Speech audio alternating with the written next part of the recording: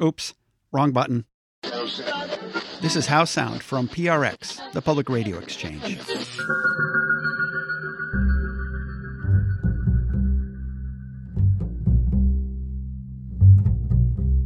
Top of the morning to you. Rob Rosenthal here, the host for How Sound, the backstory to great radio storytelling. Here's a radio voice I'm sure you recognize. For decades, America has spent billions of dollars so the military can protect oil interests in the Middle East. As we become... That's Audie Cornish. She's one of the hosts of NPR's All Things Considered. The new energy geopolitics and how it changes our foreign policy. Today on All Things Considered from NPR News. Audie's been hosting All Things Considered for about a year now. We recently had a chance to talk about interviewing, and I learned one question I shouldn't have asked her. So who have you interviewed? Who are some of the people you've interviewed over the years? Oh my gosh, Rob, are you being serious right now? That list in the last year alone is kind of ridiculous. Well, it's no wonder she had trouble figuring out how to answer that question. Audie says she interviews at least 3 people a day, 5 days a week. And those are just host interviews with a guest. If she's working on features, she's interviewing even more people. What's that, a total of 15 to 20 interviews a week? I only discovered this word a few days ago, which is newsheimers. That's real. Like, an interview's done and you forget that it happened because you already have to go on to the next interview. And people will ask you, they're like, oh, you talked to this person last week. And I'm like, I did? Sounds great. You know, like you just can't even remember anymore. Is that terrible? That sounds terrible. No, actually, I don't think it's terrible. I think it's quite enviable.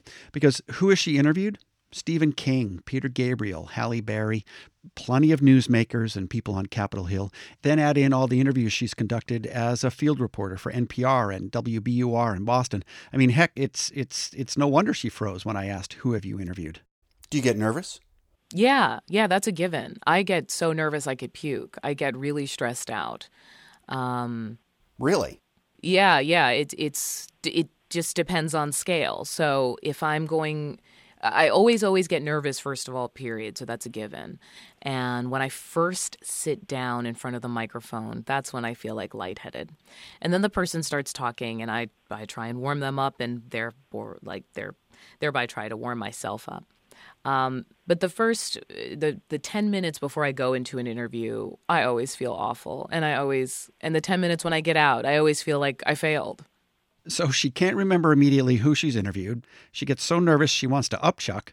And when she's done, she feels like a failure. That makes Audie the perfect person to interview about interviewing, right? Well, the answer is definitely yes, because Audie's great at it, and she has lots of useful tips. First tip, do research, lots of it.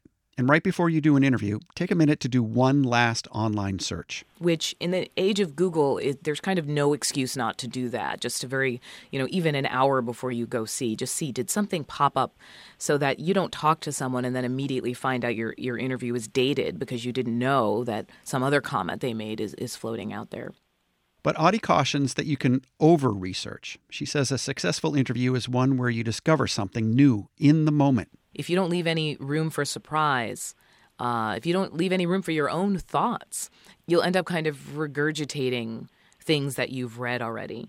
And if you know too much going in, you risk being infinite in all directions, unfocused. Yeah, no, as a person who loves research, I absolutely do that. It's a terrible habit, and I overwhelm myself in interviews when I get too much tape on too many topics. It's because I've done that exact thing. Over-researched, and now I have too many things in my head, and I want to ask too many things, and I barely know why I'm there anymore because I've got so many ideas, because I've over-researched. So that's possible. The other thing about over-research is because you can never research enough, you always feel behind. That's not a good feeling, and you don't want to set yourself up like that. Here's another tip. Once you're done with the research, write out your questions. Audie says the order matters, but once you're in the interview, you need to listen. Let the interviewee's answers guide you, not the order of the questions. And to help with focus, have a North Star, she says. Have a sense of the focal point of the interview. She calls it a burning question, the primary bit of information that you want to know about above all others. In fact, Audie goes so far as to suggest boiling down the focus of an interview to one word. It's an approach she gleaned from writers. When you read about writing from like Stephen King, he's got a great book on writing, or Damon Lindelof, this guy who wrote the TV show Lost, they talk about this idea of there being a kind of core concept. And with Lindelof, he's the one who got it down to one word, where he would say, well, with the movie Prometheus, which I interviewed him for, he said, the central idea was creation. And that's what that movie was about. I mean, it was about aliens and these doctors running around and people getting killed. It's a horror movie. It's crazy. But then when you really, really looked at the film, it was about creation. These scientists go out into the space and try and figure out, where do I come from? Which is a much bigger question than like an alien movie, you would think. And I started to look for this pattern in other places, and I would sort of find it. I would find, most recently I'm working on a story about the book Invisible Man by Ralph Ellison. It's been adapted for the theater for the first time in terms of an official approval by the Ellison Trust. And that book is about identity. It's about race. It's about America. It's about democracy. There's like many other words you could use. But the core, so obviously, is about identity. Who am I? And what I like about this approach is you don't have to be kind of a smarty pants to employ it, and you don't have to feel like, what if I'm wrong about the big idea? Like, that doesn't matter. What matters is that you kind of it helps you to sort through all the things you're going to be doing and all the tape you're going to get and all the tangents and detours, and helps you stay on course. You're listening to How Sound, the backstory to great radio storytelling. I'm Rob Rosenthal. Audie Cornish is my guest. She hosts All Things Considered, along with Robert Siegel and Melissa Block. We're talking about interviewing. Audie says there's a rule of thumb that's frequently given as advice for interviewing. Start easy and broad. Richard Gere disabused me of that notion. After talking with him for some time, I asked him about, what it was like for him kind of on the other side of the microphone. And he told me what he found to be the worst question, which is the open-ended kind of, tell me about your character. The worst question, you probably know that already, is tell me about your character. That seems kind of broad. It's the worst one. Well, we call that a softball. We're trying to help you out. Or tell me about your movie. Right. Tell me about your movie. It's like, yeah. To distill it into a couple sentences, it's just, it's so much better if you tell the plot. So that part is done. The heavy lifting is done by you. Oh, good. You guys don't mind that. See, I thought that you didn't like sitting through us saying the plot. No. You can do it. Because they know you're going to be reductive about it anyhow. You're just going to give. It's true. That's true. So you be reductive, not me. A short amount of time. I thought this was like the easy thing. But as it turns out, but also I've learned many other people, regular people you interview in the field, politicians, the too open-ended question can be a pitfall, and it can be confusing for people because they're not sure what you want. And whatever you ask, I think it's just good to keep in mind that sometimes those opening questions are a way to not just set the tone, but to make it clear this is to somewhat set the parameters. This is what we're going to be talking about. And I'd like to go off on many tangents and threads, but to start, here's the idea that I'm hoping you can help me understand.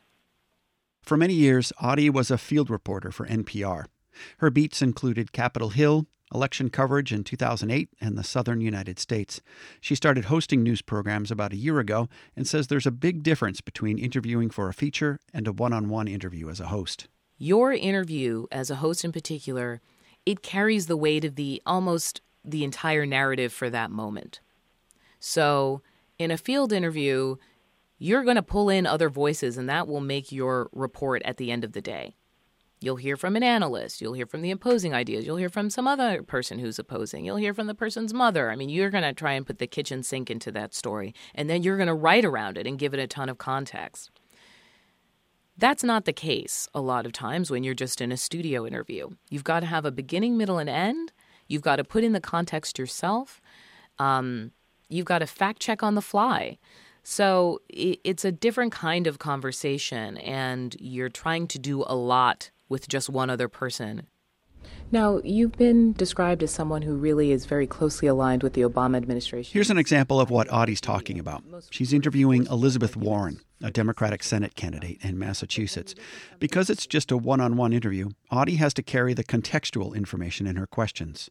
She also has to represent the opposing point of view. But when you look at something like the "you didn't build that" comment from President Obama, some of that was traced to an argument you made last summer in which you were saying that nobody in this country got rich on their own. Do you regret how that comment has played out in the end? Let's be clear here. The burning question for her was about this comment, "you didn't build that," that the president had made. So President Obama makes this comment, and people quickly find that the root of it is an argument that she had made at a fundraiser, at a house fundraiser the summer before, in a video that went viral. And when I had to interview her, I felt like this was the burning question. The burning question is, hey, you're the mastermind behind this idea, and now your opponents are trying to hang you with it. What do you have to say about that? And she'd been getting the question a lot, but it's like I still had to ask it.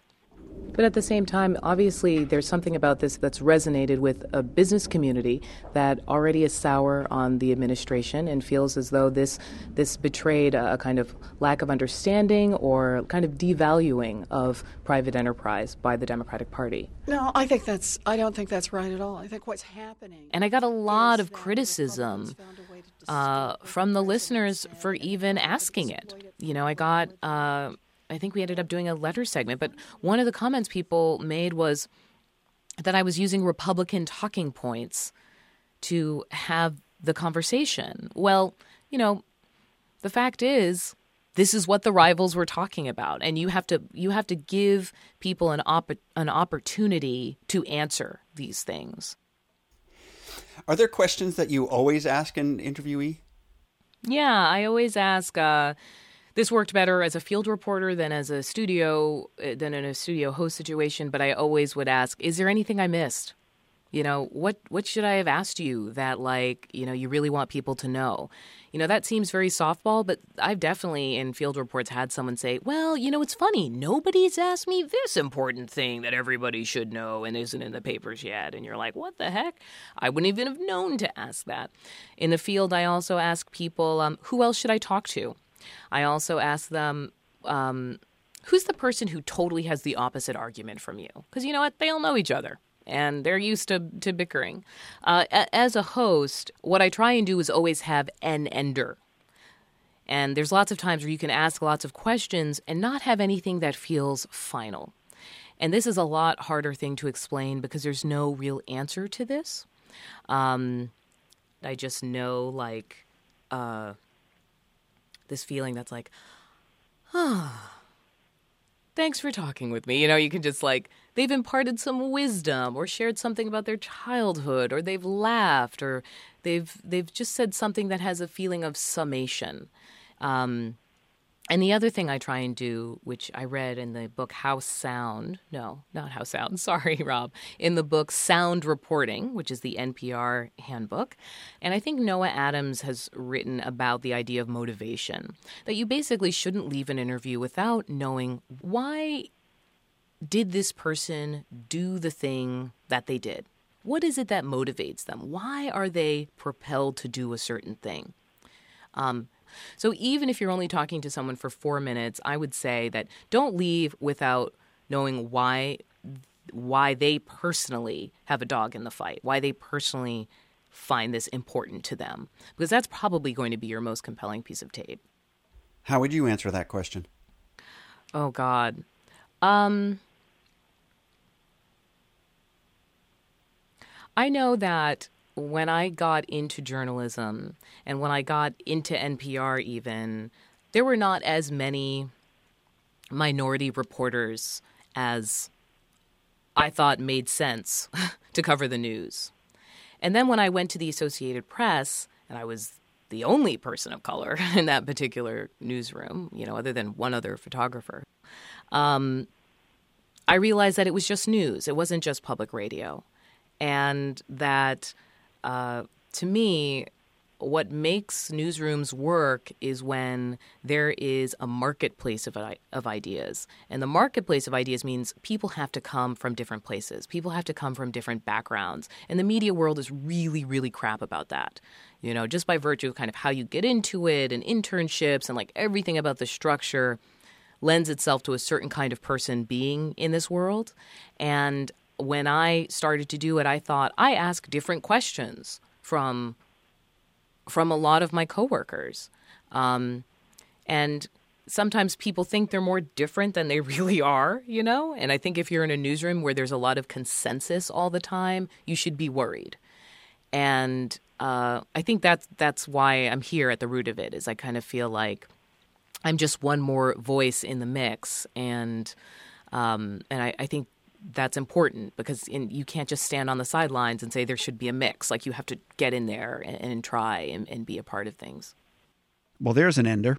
Audie Cornish, co-host of NPR's All Things Considered.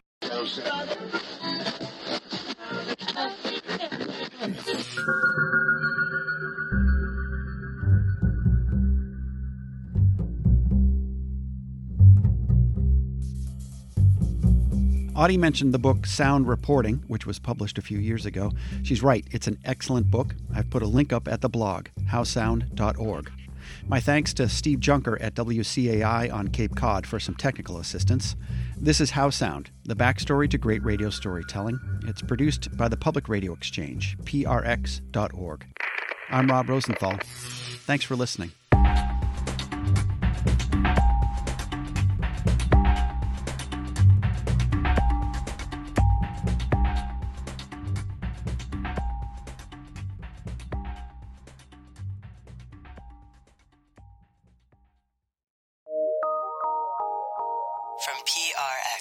and transom.org.